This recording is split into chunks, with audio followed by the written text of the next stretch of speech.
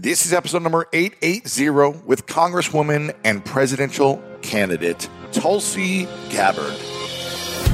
Welcome to the School of Greatness. My name is Lewis Howes, former pro athlete turned lifestyle entrepreneur, and each week we bring you an inspiring person or message to help you discover how to unlock your inner greatness. Thanks for spending some time with me today. Now let the class begin.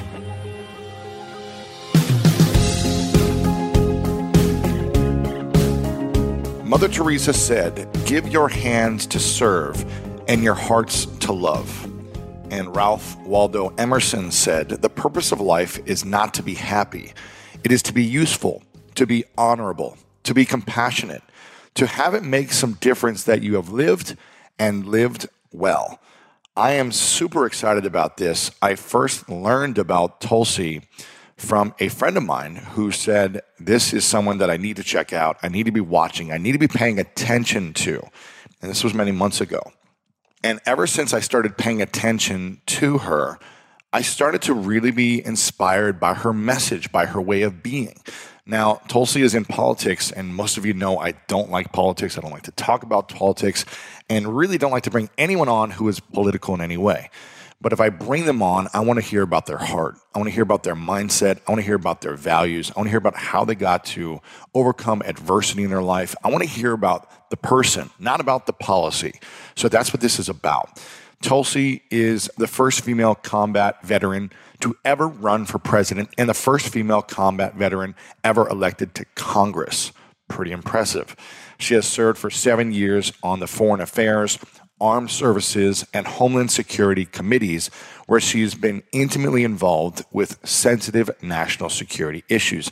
And at 21, she was elected to the Hawaii State House of Representatives. And after the attacks on 9/11, she enlisted in the Army National Guard to serve her home state and country during a time of need. Having experienced firsthand the true costs of war, Tulsi made a personal vow to ensure that our country doesn't continue repeating the mistakes of the past. In Congress, Tulsi has been a leading voice fighting to end regime change wars and instead focus on our military efforts on defeating the terrorist groups that have attacked and declared war on the United States. Love for others, for her community, and for her country have inspired Tulsi to live a life defined by service. And in this interview, we go deep. There is no topic off limits. She opens up. I feel like there are moments where I asked her questions she's never answered before, and it gets real. So get ready for this. Make sure to share this out, because we talk about Tulsi's faith and mission of service and how it fueled her during her deployment in Iraq. Her journey from being a shy introvert to not wanting to talk to anyone to fearlessly fighting for her campaign. How Tulsi keeps herself grounded and focused from being swept up in the politics game. Because for me, I wanted to know, how do you stay cool, calm, and collected and focused on service as opposed to playing the politics game of playing these games that, why I don't like watching politics, because it just seems like a big game.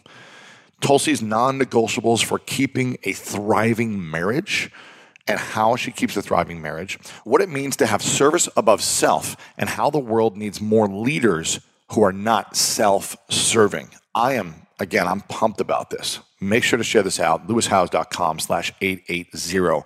This is going to be a game-changer interview, and I think a lot of people are going to see and hear about the heart and the mindset that Tulsi has and really be moved and inspired that this is a new way of politics moving forward. We've all been there. You have a question about your credit card, you call the number for help and can't get a hold of anyone if you only had a Discover card. With 24/7 US-based live customer service from Discover, everyone has the option to talk to a real person anytime, day or night. Yep, you heard that right. A real person. Get the customer service you deserve with Discover. Limitations apply. See terms at discover.com/credit card.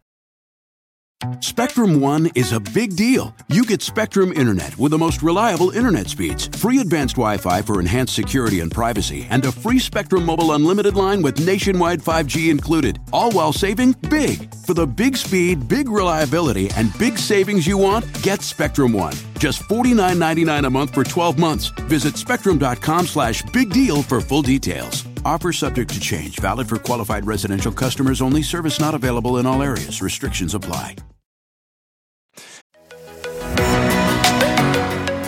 One of my favorite parts about my job is that I get the opportunity to travel a lot. And in fact, I'm recording this right now while I'm in Mexico. And actually, I was thinking about something that I wanted to share because I get a lot of questions from so many people about different side hustle ideas. So here's one for those of you out there that are on the go a lot like I am or traveling a lot. When you're staying in your Airbnb on your trips, have you ever thought about how you could be making extra money by hosting through Airbnb while your home is vacant? If you're interested in an extra stream of income, Airbnb hosting is an easy place to start, and it's like giving your home some company while you're away. Your home might be worth more than you think. Find out how much at airbnb.com/host. So listen, we all know life is full of yada yada, like those quote unquote free trials that somehow still charge your card for something, or when companies have those sneaky gotchas hiding deep in the fine print. And I know you've dealt with yada yada before, like those bills that keep going up and up for no reason at all, or when budget airlines promise a cheap fare but then charge you for every little thing until you realize you're paying more than you would have somewhere else. And yes, it is possible to outsmart yada yada, like triple checking airline deals to make sure all you need is already included, but you don't take yada yada in life. So don't take yada yada from your wireless provider. Metro by T-Mobile has no contracts, no credit checks, no surprises, and nada yada yada. Stop by one of over 6,000 Metro stores nationwide. And I am so excited about this interview. Again, make sure to listen, make sure to share, text a friend that you're listening to it right now. And let's dive into this episode with the one and only Tulsi Gabbard.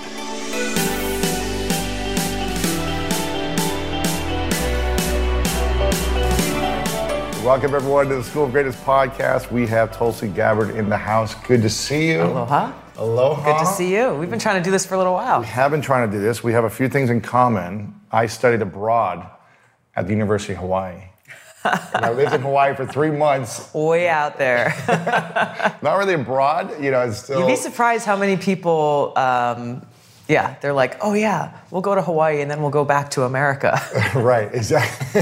Yeah. It feels like a different country concept. in some ways, but just because you're on an island. But it was actually the hardest semester I ever had because they were like, if you're going on this abroad trip to Hawaii, we're going to make you work like twice as hard than a normal classroom because we don't want you to feel like it's a vacation. Exactly. So we got up every morning, 6 a.m. and outrigger canoe paddle in the ocean. I don't know if you're a fan of outrigger. I'm not a paddler, but I've done it recreationally times, yeah. for fun, and that's hard work. So hard. So every morning, 6 a.m., that was our PE class. Okay. Outrigger canoe paddling, and it was amazing. Then we would go to all the different islands and stay with local families. That's and awesome. learn about the history of Hawaii. We learned Hawaiian language. We learned about the history of Pearl Harbor. Mm-hmm. And we were in the fields, the taro fields, actually digging taro root. Good for you. And so it was not, I think, this glamorous experience, but it was really educational. Gosh, that sounds like an experience that I think a lot of people miss when they go and visit Hawaii and they just go and stay in a resort and have kind of what a lot of folks in Hawaii call a plastic aloha experience. Exactly, like Waikiki Beach. Yeah, as opposed to actually getting out and getting to know the folks who are Native Hawaiian or who've grown up in Hawaii and being exposed to the real meaning of aloha. Meaning. Yeah, the spirit of aloha. Yeah. So that's amazing that you got to have that experience. It was cool. It was a great experience. I'm curious, for those that don't know, you're running for president. What has been the most challenging lesson that you've learned in the last, 6 months to a year while taking on this journey for yourself? I don't know about lesson, but I think one of the things that just continues to be driven home for me, speaking of aloha, is how divided our country is. Yeah. And as much as people, the political pundits on TV or the politicians talk about unity, we need to unite our country, that too many of them in positions of power and influence who could lead that charge toward unity actually don't want to. They're part of the problem in tearing people apart, pitting one group of people against the other, whether it be based on, if you voted for Trump, then forget it. You don't get to be a part of the conversation. Or if you are of this tribe or this religion versus that religion, all of the different things that are too often used, that they often use to drive wedges between us. Exactly. So, growing up in Hawaii, this is where I go back to with my roots about the kind of leadership that I'm bringing, that we can and we must come together as Americans, drawing on the real meaning of aloha. Aloha is a lot of people say, okay, well, you guys greet each other, say aloha, instead of saying hello, and you say aloha when you leave, say hello or goodbye, like what is this? Aloha is such a powerful word that really means respect and love. And, the literal translation, alo means to share, and ha is breath of life that exists within every one of us. And this is what allows us to see past all of these kind of superficial labels, race, religion, gender, orientation, all these different things, and to draw inspiration from that, seeing each other as children of God, as brothers and sisters. We're all connected. And therefore then, let's work together to solve the challenges that we face, treat each other with respect, actually communicate, and leave all of this hyper-partisanship, divisiveness, identity politics, leave all that stuff behind and actually focus on how we can take care of each other. Yeah, and I love that. You're the candidate that I've researched the most, because I'm really not into the political space at all. Sure. For me, it's like, and people come at me and say, you need to be researching more about everything and be watching the news. I feel like there's just so much garbage that I don't want to ruin my mind. Yeah. And I don't want to feel like crap all day because I'm watching chaos happen. Yeah. But there's something that has drawn me to you and I don't know if it's your personality or your leadership style, because you seem like the most grounded person. Now, I haven't researched everyone and I haven't watched everyone's videos all the time, but you seem very calm and grounded under attack or under stress or what could be stressful. Yeah. And you speak with intentional words. You don't just say the first thing off the top of your mind. Now, again, I haven't watched everything, so who knows what you're actually doing, but I feel like for the most part, you're super grounded and you come from a place of love and bringing people together, which I think is really powerful, like you said there. And I watched the clip from The View where, I can't remember who it was, that said, why do you go on this station and why do you talk to this network and why do you talk to this person who is negative or whatever they said? Yeah. And I loved your response because I feel like most people aren't doing that. You talked about you want to connect with everyone, whether they believe in the same things as you do or not, because that's how we come together, right? That's exactly right. And that's what I feel like I try to do. I get ridiculed for interviewing someone, and I'm like, I want to learn from people. Just because they have a different belief doesn't mean we shouldn't talk. That's what separates us when we don't talk, right? That's exactly right. And when we're afraid to sit across the table from somebody who may have a different background, a different experience, a different story, different ideas, we may end up disagreeing at the end of it. But when you think about the freedoms and principles that our country was founded upon, those freedoms are what encourage this kind of dialogue and debate and discourse in our country. Freedom of speech, freedom to protest, freedom to assemble peacefully, and freedom of the press. All of these things, I think, are too often forgotten. Yeah. When you ask people, about the Constitution, about the Bill of Rights, most people don't really even know what they are or how they apply to us. And instead, we have this cancel culture where people who say things that may be controversial or different or not in the quote-unquote mainstream, it's delete your account, you're canceled, go away, shut up, be silenced. And that, to me, goes against the very core foundation of what it means to be an American and the kind of culture that I feel like was always encouraged growing up.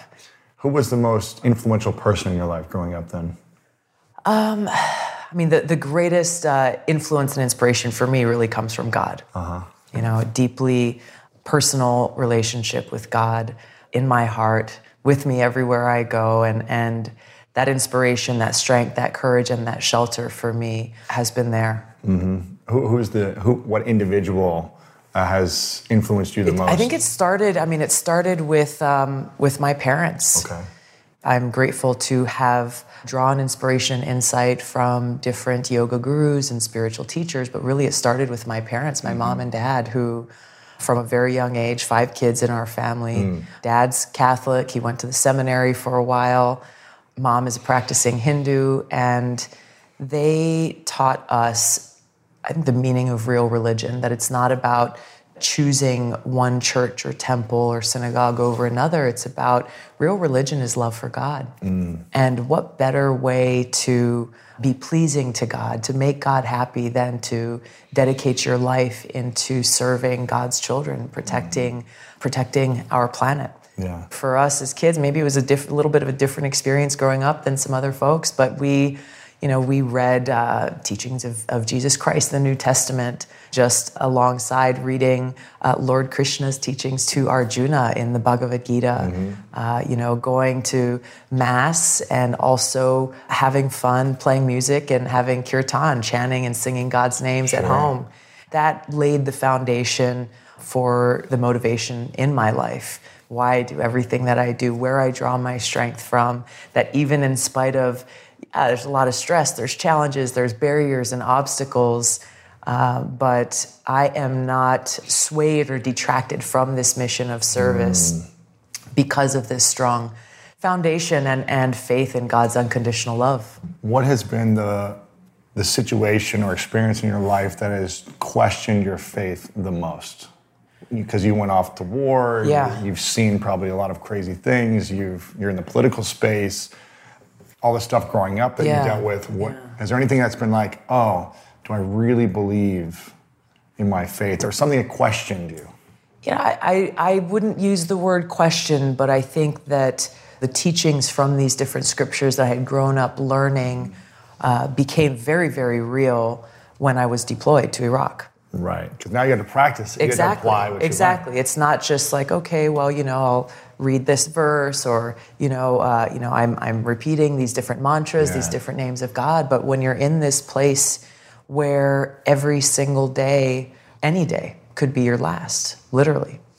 Our first deployment was to Iraq. It was 2005. We got there very early in January in 2005. Our camp was about 40 miles north of Baghdad, within what they called then the Sunni triangles. It was during the height of the war. And within the first couple of days of being in this camp and walking around, figure out where everything's at. And there was a sign at one of the gates, that the main gates that all of our security convoys went in and out of every single day. I don't know who put it up, but it struck me the first day and every day that I saw it. In big block letters, it read, "Is today the day?" No way. Yeah. Like for you to die? Is today the day? Just that everyday reminder that, yes, this day could be your last. And then to working in a field medical unit, to see and experience that in the terribly high human cost of war. I'll never forget the very first person from our unit from Hawaii who was killed in combat, blown up by an IED. There were unfortunately many more that we lost. There were unfortunately many more who were injured, coming home with visible and invisible wounds. But every day, really, for me, being put in a position to make that choice of where will I find my shelter?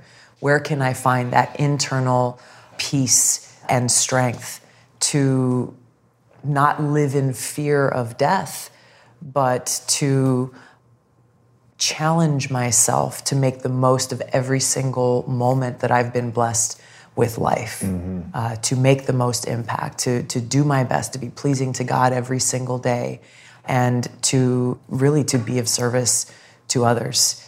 And there were many moments during that deployment where those challenges came, and I went back to the words of Krishna to Arjuna in the Bhagavad Gita about, how our body can be destroyed, but that we are eternal. As the soul, as the spirit soul within, we are eternal. Yeah. And would that bring you peace and comfort? Absolutely, absolutely. Through both of those deployments, through different challenging times in my life, I found great comfort. I found great comfort knowing that truth and knowing the eternality of the soul, and that no matter what happens, I will always find peace and shelter in God's love. That's amazing. And when you were growing up in Hawaii, did you believe that your life you had a greater calling and a greater mission later in your life? Did you always know, or did you feel like, why am I here? What's my purpose as a kid growing up, trying to figure out your way like most people? Or did you always think to yourself, like, I'm here to do something greater in the world? I experienced from a young age that I was just happiest, when I was doing things for other people. You're a giver. Yeah, exactly. And as a kid, it started out with small things like we loved the ocean, grew up, spending time surfing, bodyboarding, playing in the water. And so it was just like, hey, calling my friends, let's go and like pick up the trash off the beach on a Saturday morning, stuff like that seemed very, very small, but made me happy in knowing like, wow, we've made a little bit of a difference for our planet, for everybody else who comes out and enjoys and appreciates the ocean. And that grew into doing other things. I formed an environmental nonprofit as a teenager, really concerned about the protection of water. With your dad, right? With my dad. Yeah. And I had more fun than I expected to have. Really? I was trying to think about, okay, well, we're going out and cleaning the beach every weekend. Like, how do we make it so people actually stop throwing trash on the beach? Sure. So that you're not just cleaning up the mess all the time. Yeah. Exactly. We created this program to take to elementary school kids across the state of Hawaii. I got one of my friends to help me write like a fun like comic book, coloring book kind of thing called The Adventures of Water Woman, and wrote a little skit about a day in the life of Water Woman and Oily Al. Oh, that's cool. Yeah, so I was Water Woman, naturally. Yeah. It was just so much fun taking this fun little skit to these kids, second, third, fourth graders sitting there like looking up what's going on, and just teaching these very basic lessons like, hey, when you're eating your snacks and you're going, your parents picked you up from school, you throw them out the wrapper out the window of the car, like this ends up at the beach that you go and have fun and play in every weekend, and starting to just get these kids to think about, well, when you take this action, there is a consequence that has potentially a positive or negative impact on you, your family, your home, your playground. And it was so amazing to see the light bulb go off in these kids' eyes where you saw like, oh yeah, Uncle so-and-so does this, or like they're actually starting to connect the dots. Yeah. And so it was experiences like that made me know for sure that I wanted to continue to find ways to do that. I knew that I was going to pursue a path of service in my life. I didn't know exactly how. I certainly never thought it would take the path of politics, but here we are. There you go. Did you always think you were a confident person or poised and graceful as a teen or young child growing up, or did you doubt yourself ever? Yeah, for sure. And what situations were you doubting yourself in school or with your friends or just your place in the world? What was the thing you were doubting the most? I was extremely shy growing up, like debilitatingly shy sometimes, yes.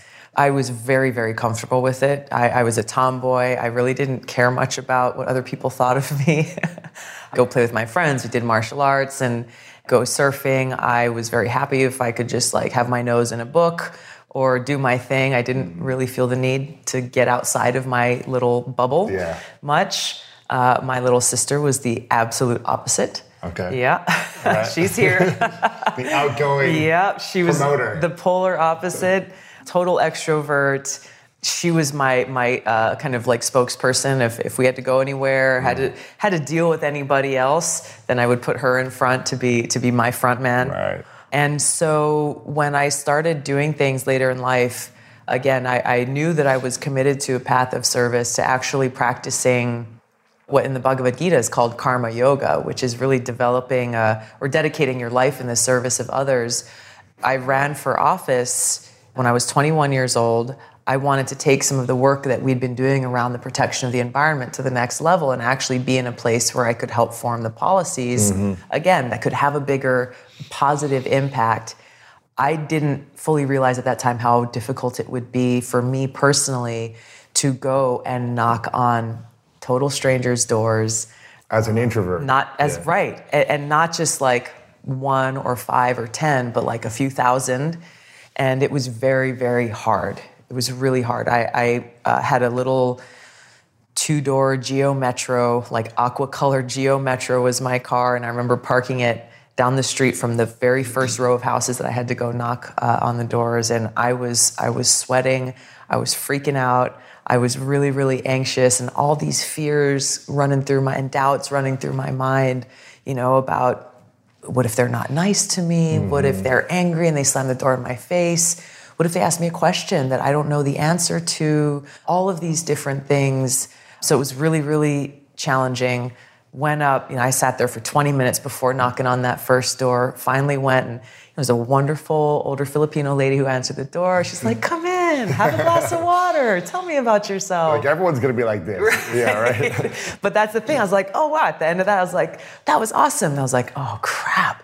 But what about the next door? Yeah. Like, of course, somebody's going to be, So this went on and on. Like, it really didn't get easier until years later, when I just, I was like, I got to figure this out. I really got to get to the bottom of this, and really spent some time in kind of reflection and meditation about why were all of these fears and anxieties hindering my ability to be able to fulfill my mission.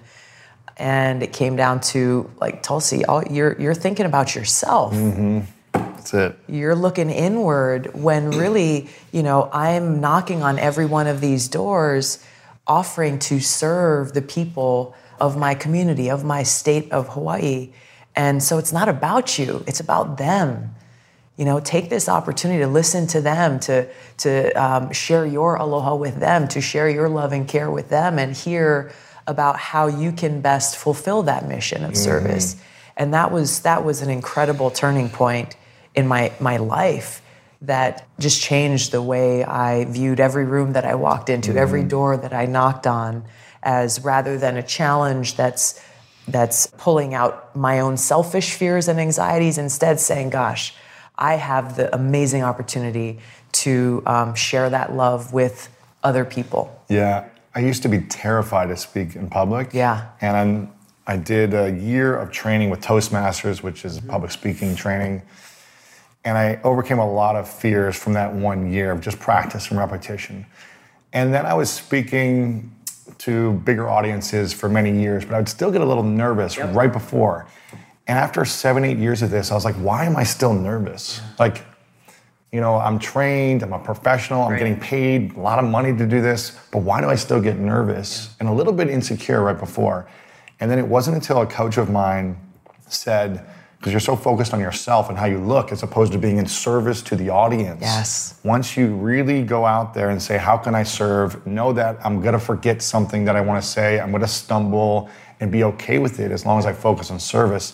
That's when everything started to switch. Yeah. And I went to India a few years ago and studied meditation. Oh, wow. The teacher, Krishna Ji, and he told me that suffering states or insecurity, fear, doubt comes from an obsessive, self-centric thinking. And when we stop obsessing over ourselves and start focusing on service, that's when we can really make the maximum impact. Yeah. And so I'm so glad that you're trained really in that belief as well. Absolutely. Because I can only imagine the amount of pressure one would have in your position if you're always focused on, how do I look? Oh. Am I saying the right thing? Exactly. Who's coming at me now? Yeah. What are they judging me for now? Because in all of those, like that state of mind, it's up here rather than here.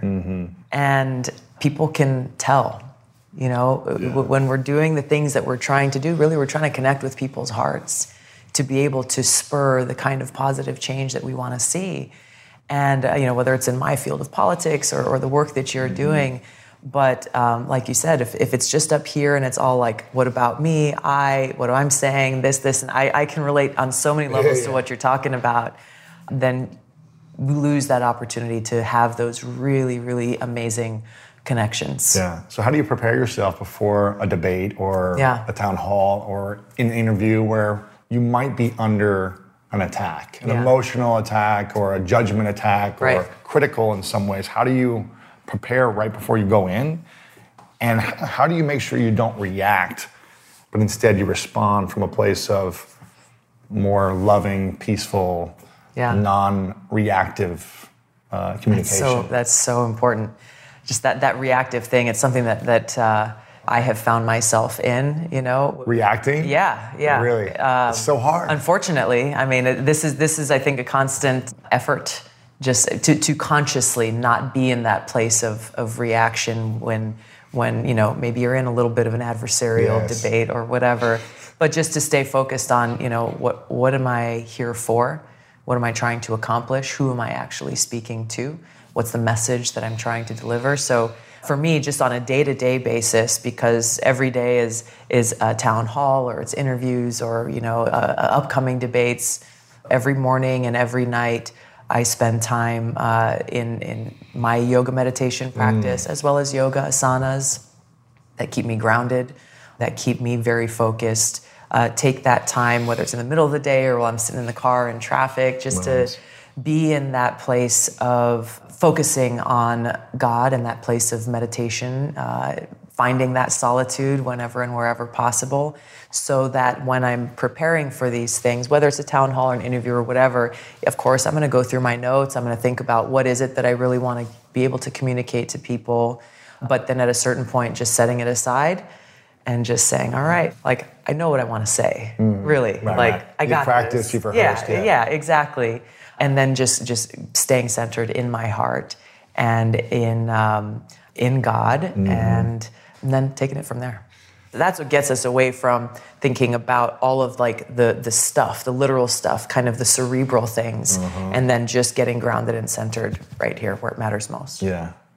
How do you navigate the game of playing politics or not playing the game of politics, and also navigate this peaceful, loving state of being? Because it seems like two different not games, but ways of being. Yeah. Where it's like you want to come from a place of service, you want to come from a place of love, of bridging the gaps, of bringing people together, of the benefit of all, I'm assuming, right? You want everyone to win. Yeah. And sometimes you got to make tough decisions, and you're going to upset people, but you're coming from a place of let's come together. Yeah.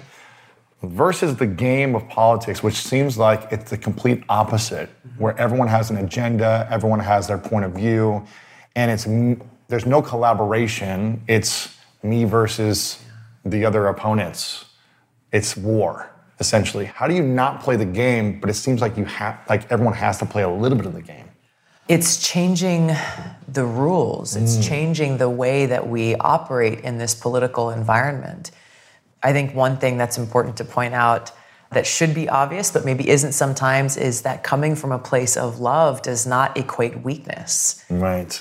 It does not equate laying down and letting everybody walk all over you. It is actually the most powerful force of all.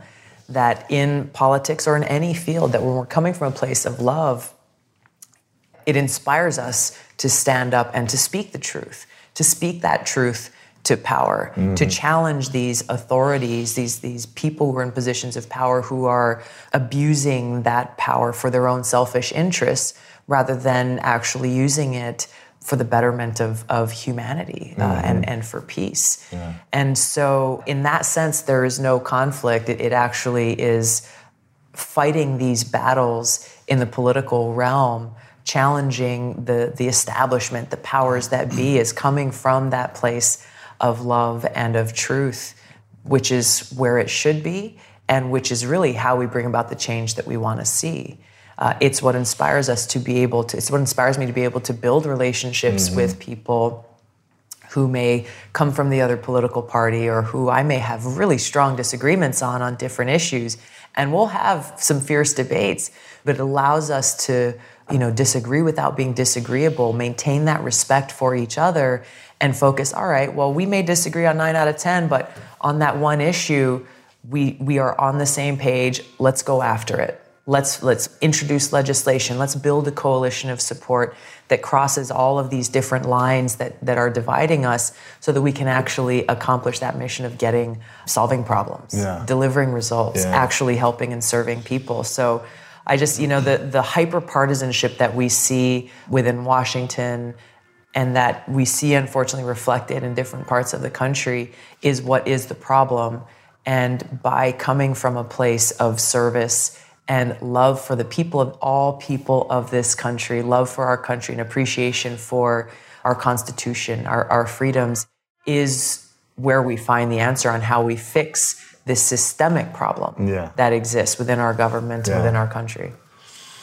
What do you think is the thing you need to work on the most internally, emotionally, personally to help you get to the next level individually, whether it's politics or not, just as a human being? Where do you feel like you need to grow the most to help you evolve? That's a deep question. Look, every day is an opportunity to grow and to go deeper and to continue what in my life is a process, is a spiritual practice of not being distracted by the noise or other things that are happening, but every day doing my very best to find that shelter and strength and inspiration and love for God, which inspires me to take action, not for myself, but for others. Yeah.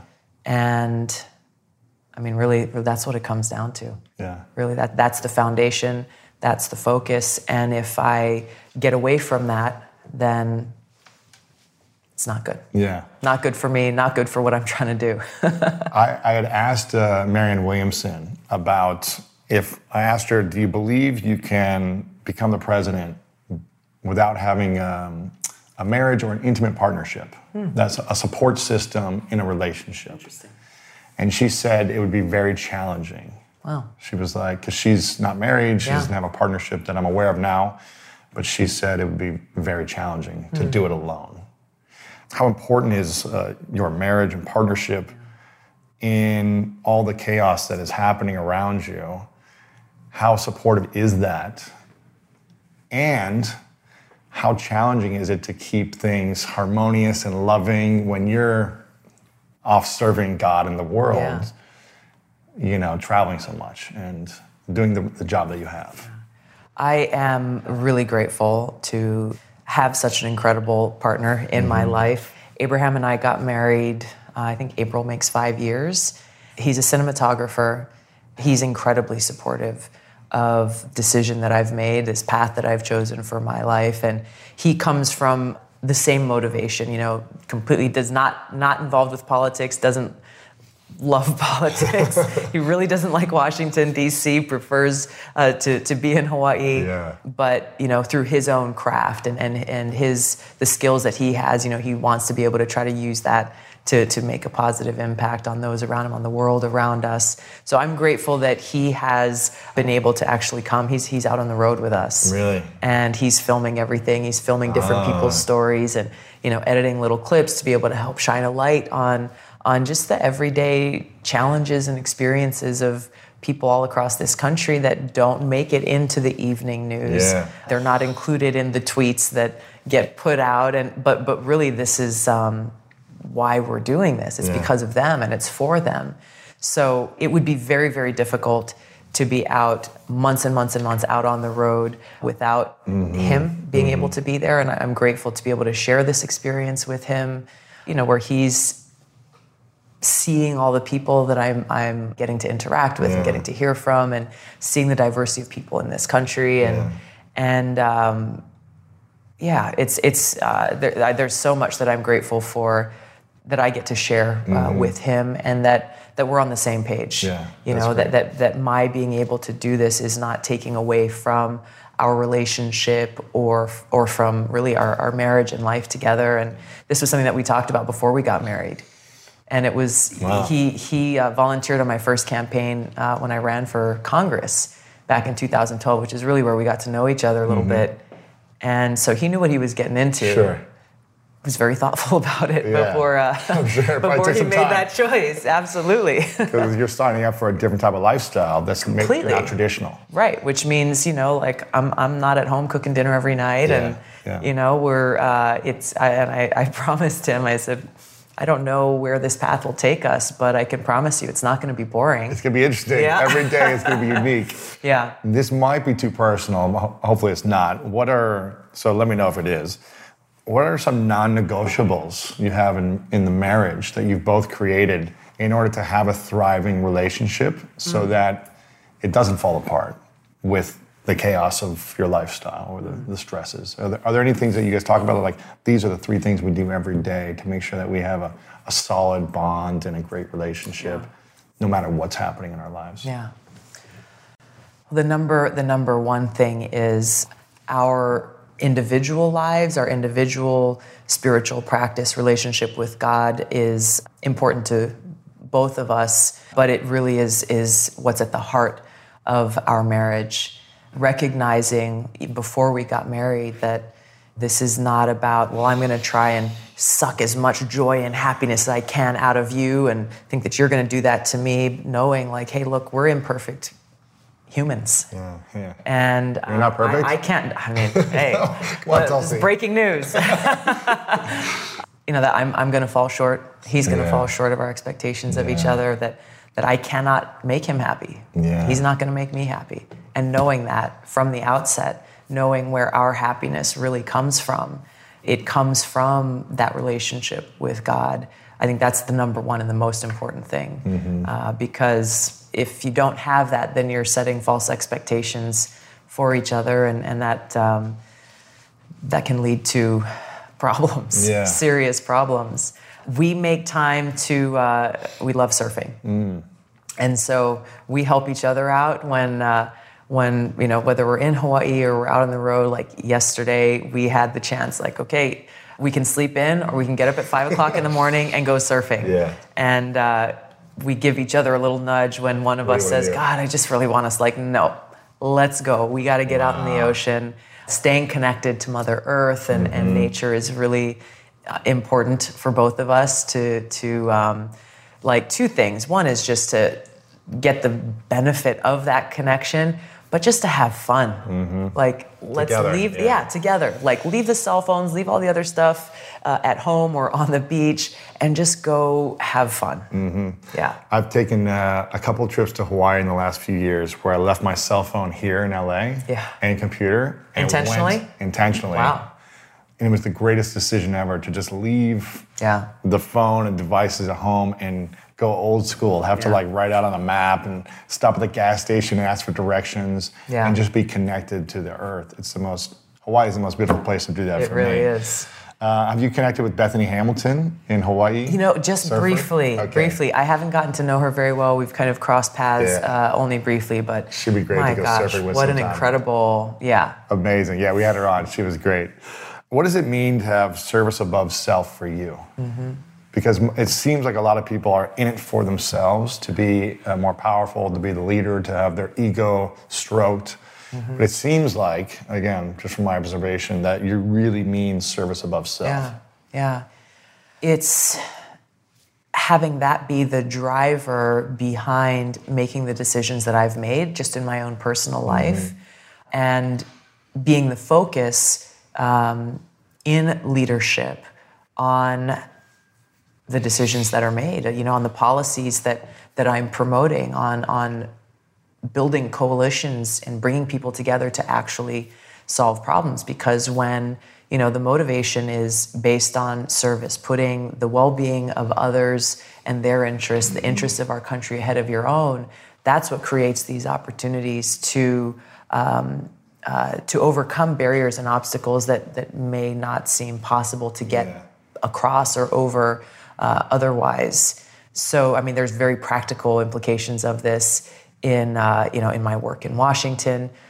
This is something that we're seeing across the country on the campaign trail, where we're bringing Democrats, Republicans, independents, libertarians are coming together, really answering this call to serve, finding this message of service above self, resonating really deeply within themselves and wanting to be a part of that, wanting to be a part of building a better path forward for each other, for our country, striving towards that more perfect union. And what a contrast that is from what we are seeing too often in Washington with self-serving politicians who are in it for, hey, I'll go and serve a few years, get in a position of influence, and then go get a big payout afterward, or people who just like to see themselves on TV and in it for that reason. I mean, whatever the driver is, that if it's selfishly motivated, we end up with the kind of government that we have. And this is not partisan. This is a systemic problem. We've got a government that's really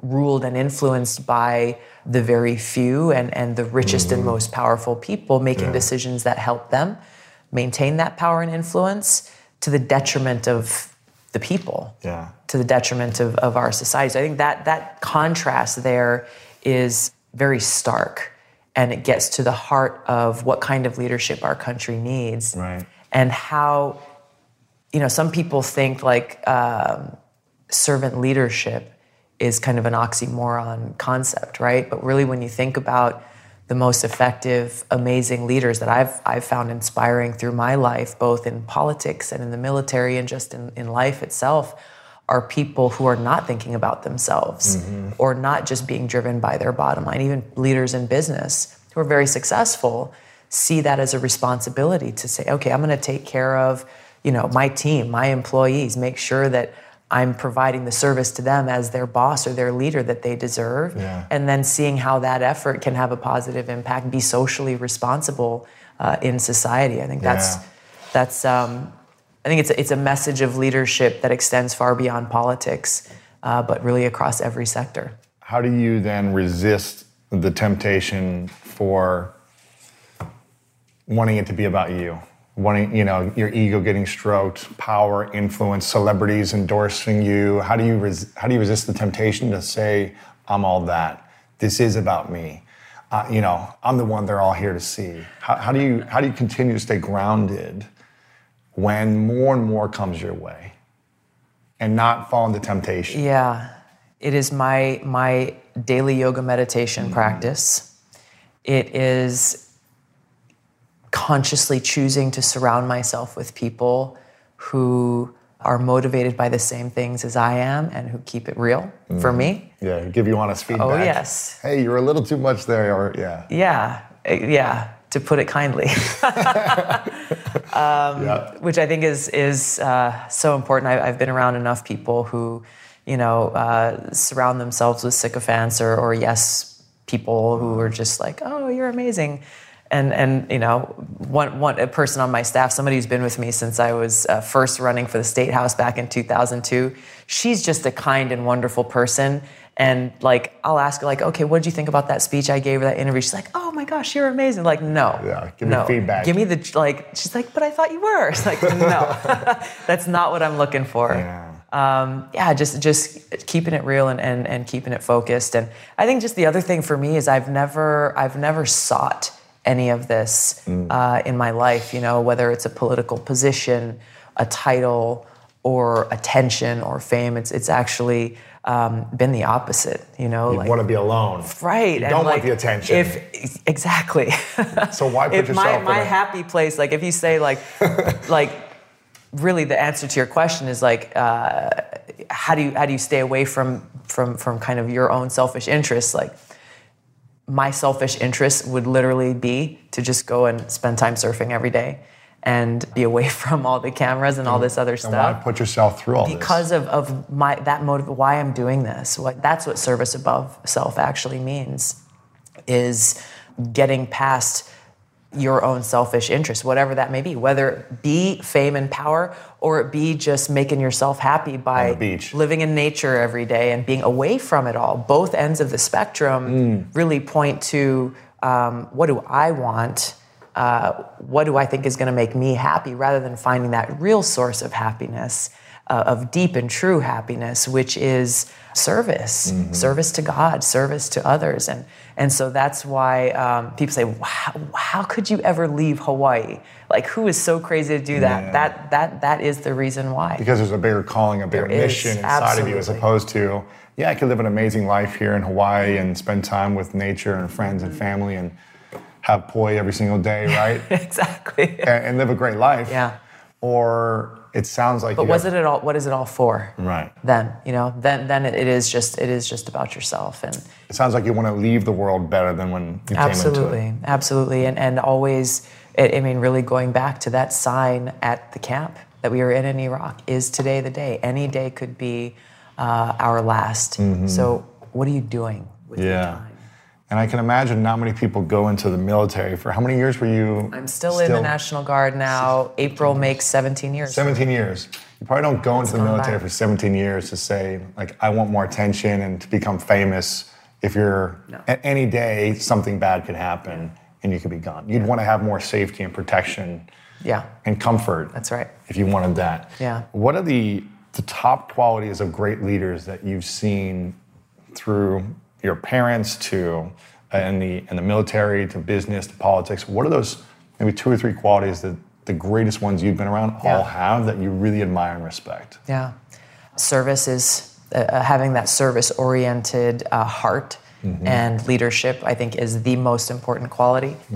When college students or people of all ages who come and say, like, I want to run for office, or I want to be involved in public service, what's your piece of advice? That is the number one qualification that is most important.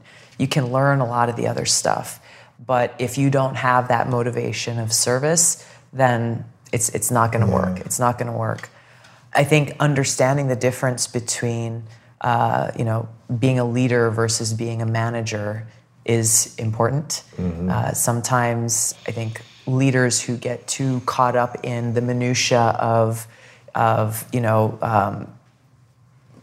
just one thing or another, rather than recognizing as a leader you were leading people, inspiring them. The vision, the mission. Exactly, and inspiring them. If you're leading from a place of service, then you're able to inspire them to do the same.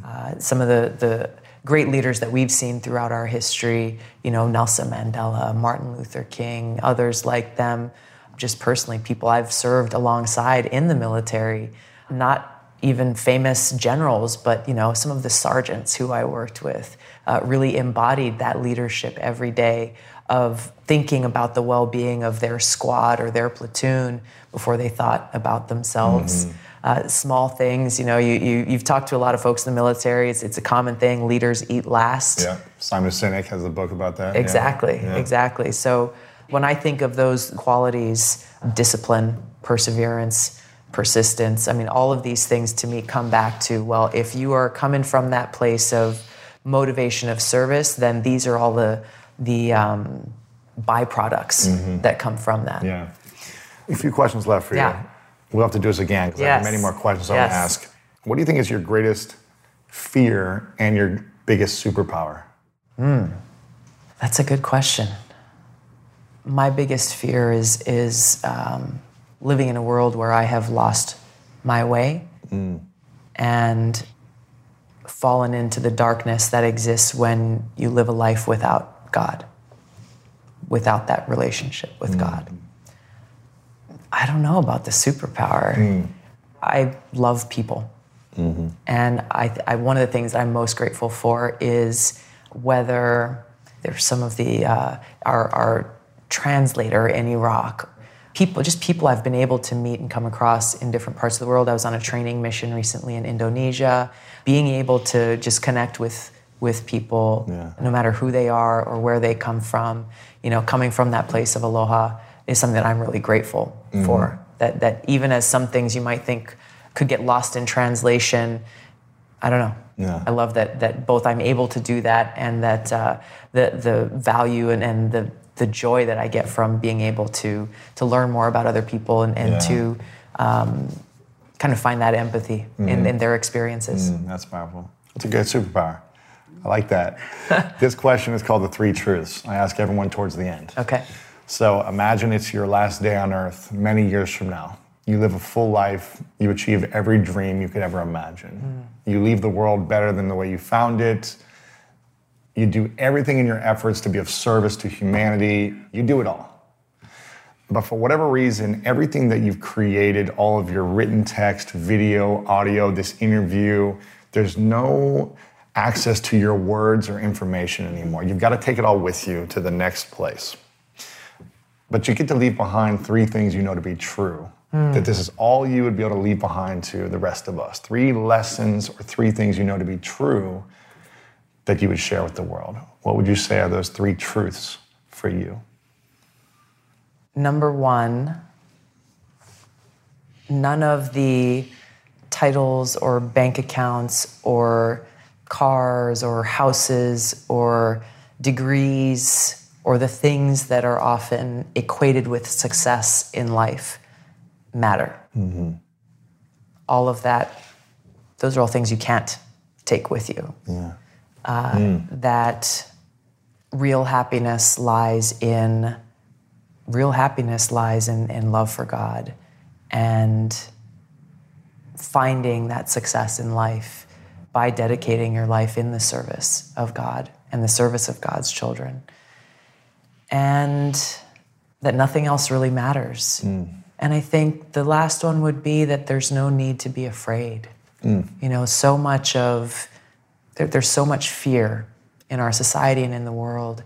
And whether it's fear of losing the things that we've accumulated in life, or fear of not being able to accomplish the things that you want to accomplish, or ultimately, I think the greatest fear that people have is fear of death.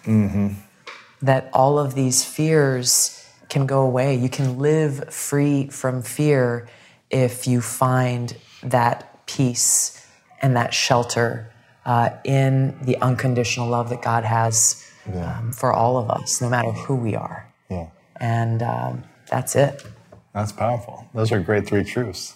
I want to acknowledge you before I ask the final question and send people to how they can follow you. I want to acknowledge you for your service, for constantly showing up to overcome the insecurities, doubts, fears that you've had over your lifetime so that you can serve from a place of love, of grace, of peace, of community. Because you could have easily stayed in Hawaii and been sheltered to reading a book on the beach and surfing and not being around people because of that insecurity or fear or doubt. But the fact that you continue to be called to something greater, serve in the military, still serve in politics, serve humanity, for me, that's really inspiring, and I acknowledge you for that. It's really powerful. Thank you. How can we support you? Where can we go? I love following you on social media. What can we do to support you in your mission? Help us get this message out to the world. For folks who are watching or listening, I'm on social media at Tulsi Gabbard. You got great content on there too. I'm glad to hear that. I love it. I'm glad to hear that. Now I know it's your husband creating a lot of video. He's the guy behind the camera. It's really good. Yeah, I agree. He's really talented. It's really good. Okay, so we follow you on social media. At Tulsi Gabbard on social media, Instagram, Facebook, Twitter, all of that. And for those who are actually want to get deeper into kind of the policies and the kind of vision that I am bringing to our country in our presidential campaign, Tulsi2020.com is our website. Every day, we're posting stuff on social media, though, about a whole host of different issues, clips from different interviews, and what's really amazing is that the more we're able to get our message out there, the more we're seeing our campaign grow. Our campaign is a completely people-powered campaign. Amazing volunteers across the country who are just making it happen on their own. Wow. They're like, send us the PDF file for the brochures so we can print them and go door to door. Wow. We don't take any contributions from PACs or lobbyists. It's folks who are given like $5, $10, $20, whatever they can give. That's actually helping fuel our campaign to get our message out. So you won't take a big donation from some lobbyist or big corporation? No. Or really? No. Wow. No. I think that the fact that our campaign is really powered by people shows through. We had an amazing town hall here in LA last night. We had about 500 people who came out, really fired up. to not just say, hey, Tulsi, good job, but really to take this mission on themselves and recognize the responsibility that we all have. If there are things that we're frustrated about in our own government or the way our society is going, it's not like, okay, you do something about it. No, it's on all of us. It's on us to be that change. And that's where I so inspired every day with the people who I get the chance to meet, who are doing that themselves, like making it happen. Right. So I'm inviting everybody to come and join us. Be a part of it. So Tulsi 2020, Tulsi Gabbard on social media. Yes. Come on, say hi to you when you're traveling the country. Yeah, come absolutely. Be a part of a workout in the morning or a town hall at night. We'll do some yoga. Right, exactly. We'll do a little workout. Yeah. Okay, I love it. My final question is, what is your definition of greatness? I think that greatness can be, defined and found in that realization of who we really are and where we find joy and happiness and value in our lives. I think that too often, especially in the political conversations, but in society as a whole, greatness is attached to a whole bunch of superficial things. People are living to work rather than thinking about, okay, I've got limited time on this planet. What do I actually want to do with my life? I think that finding that greatness in yourself, in your own purpose in life, and finding that greatness in that purpose being service, no matter what you choose to do with your life, is the most important achievement anyone could have. Yeah. Tulsi, thank you so much. Appreciate it. Thank you, Louis. A few things come to mind after my experience of spending some quality time with Tulsi. Poise, grace, thoughtfulness, intentional wisdom, and loving. She just has this way of being about her that I really appreciate. And again, I don't know all about politics, so I'm not here judging policy. I'm not here judging, the different policies that other candidates have or that she has, because quite honestly, I haven't spent days and months of my life researching what everyone is doing. I'm going based off of her energy, her way of being, and the things she said that I really resonated with on my opinion about this episode, this interview, and my time with Tulsi. Really appreciate that she focuses on health, because I feel like a lot of candidates and leaders miss out on that. Really inspired that she focuses on relationships, on marriage. Really inspired that she focuses on service over self. And not service over self, like not taking care of herself, but her own self-interest and own self-needs. And I think that's inspiring, that we could all see as a reflection and an example of what's possible for our lives. And she continues to grow in her campaign, I think, because of the way she's intentional, because of the way she's thoughtful, because of the way she uses her words, and the way she is committed to her values and her mission to serve over serving her self-interest. And that's what I really love and inspired by Tulsi. If you enjoyed this, make sure to share it with a friend. LewisHowes.com/880. Text it to one or two friends. Maybe if you are into politics, text it to a friend who's into politics and say, hey, what did you think about this? What did you think about her answers and her responses? Did you think it was inspiring, or do you think it was a bunch of crap? Let's just get the conversation going. Share it on social media. You can tag me at Lewis Howes. You can tag Tulsi Gabbard over on Instagram. I'm sure she would love to see your messages. Tag her on Twitter as well, because I see her active over there also. Let's get this conversation out there in a big way and show people what's possible. So text it to some friends, post it on social media, tag me, tag Tulsi, and I'd love to hear your thoughts. And I think it's going to be fun to watch her and other people over the next year and see what unfolds. It's going to be an interesting journey, that's for sure. So if you enjoyed this, let me know. Tag on Apple Podcasts, subscribe to the podcast, and leave a review over there. Leave your comments. I'm sure I'll get some interesting comments on both sides, some beautiful stuff, and people that just like to hate for hate's sake. But leave me a review, and I'd love to hear your thoughts. A big thank you to Tulsi, and to her entire team for helping make this happen. Tulsi's sister, who is there as well. Very grateful for both of you. And just good luck. Good luck on the journey with whatever happens, continuing to be yourself and leading a life of service. Just grateful for the opportunity to connect, learn, listen, and grow. And that's what this is all about. You come here to grow. You come here to learn, to get skills, to get experience. And that's what we do at the School of Greatness. We teach you ideas. We give you stories. We aren't afraid to ask the questions. That's what this is about. Mother Teresa said, "Give your hands to serve and your hearts to love." Ralph Waldo Emerson stated, "The purpose of life is not to be happy. It is to be useful, to be honorable, to be compassionate, to have it make some difference that you have lived and lived well." Ask yourself, are you making a difference? Are you making a difference on the people around you, on your community, on your family, on your friends? And are you chasing the dreams that you have as well and making a difference in those dreams? Are you giving your hands to service and your hearts to love? Or are you complaining and stressed and anxious and holding back your gifts? If you hold back, I believe it's a crime that you commit. I believe it's something that we go through a journey every single day to try to break free of the stresses, the anxieties, the adversities that we have. I'm not saying you're always going to be 100% perfect and always going to be giving at the highest level. It's not rational. That's not what I'm saying.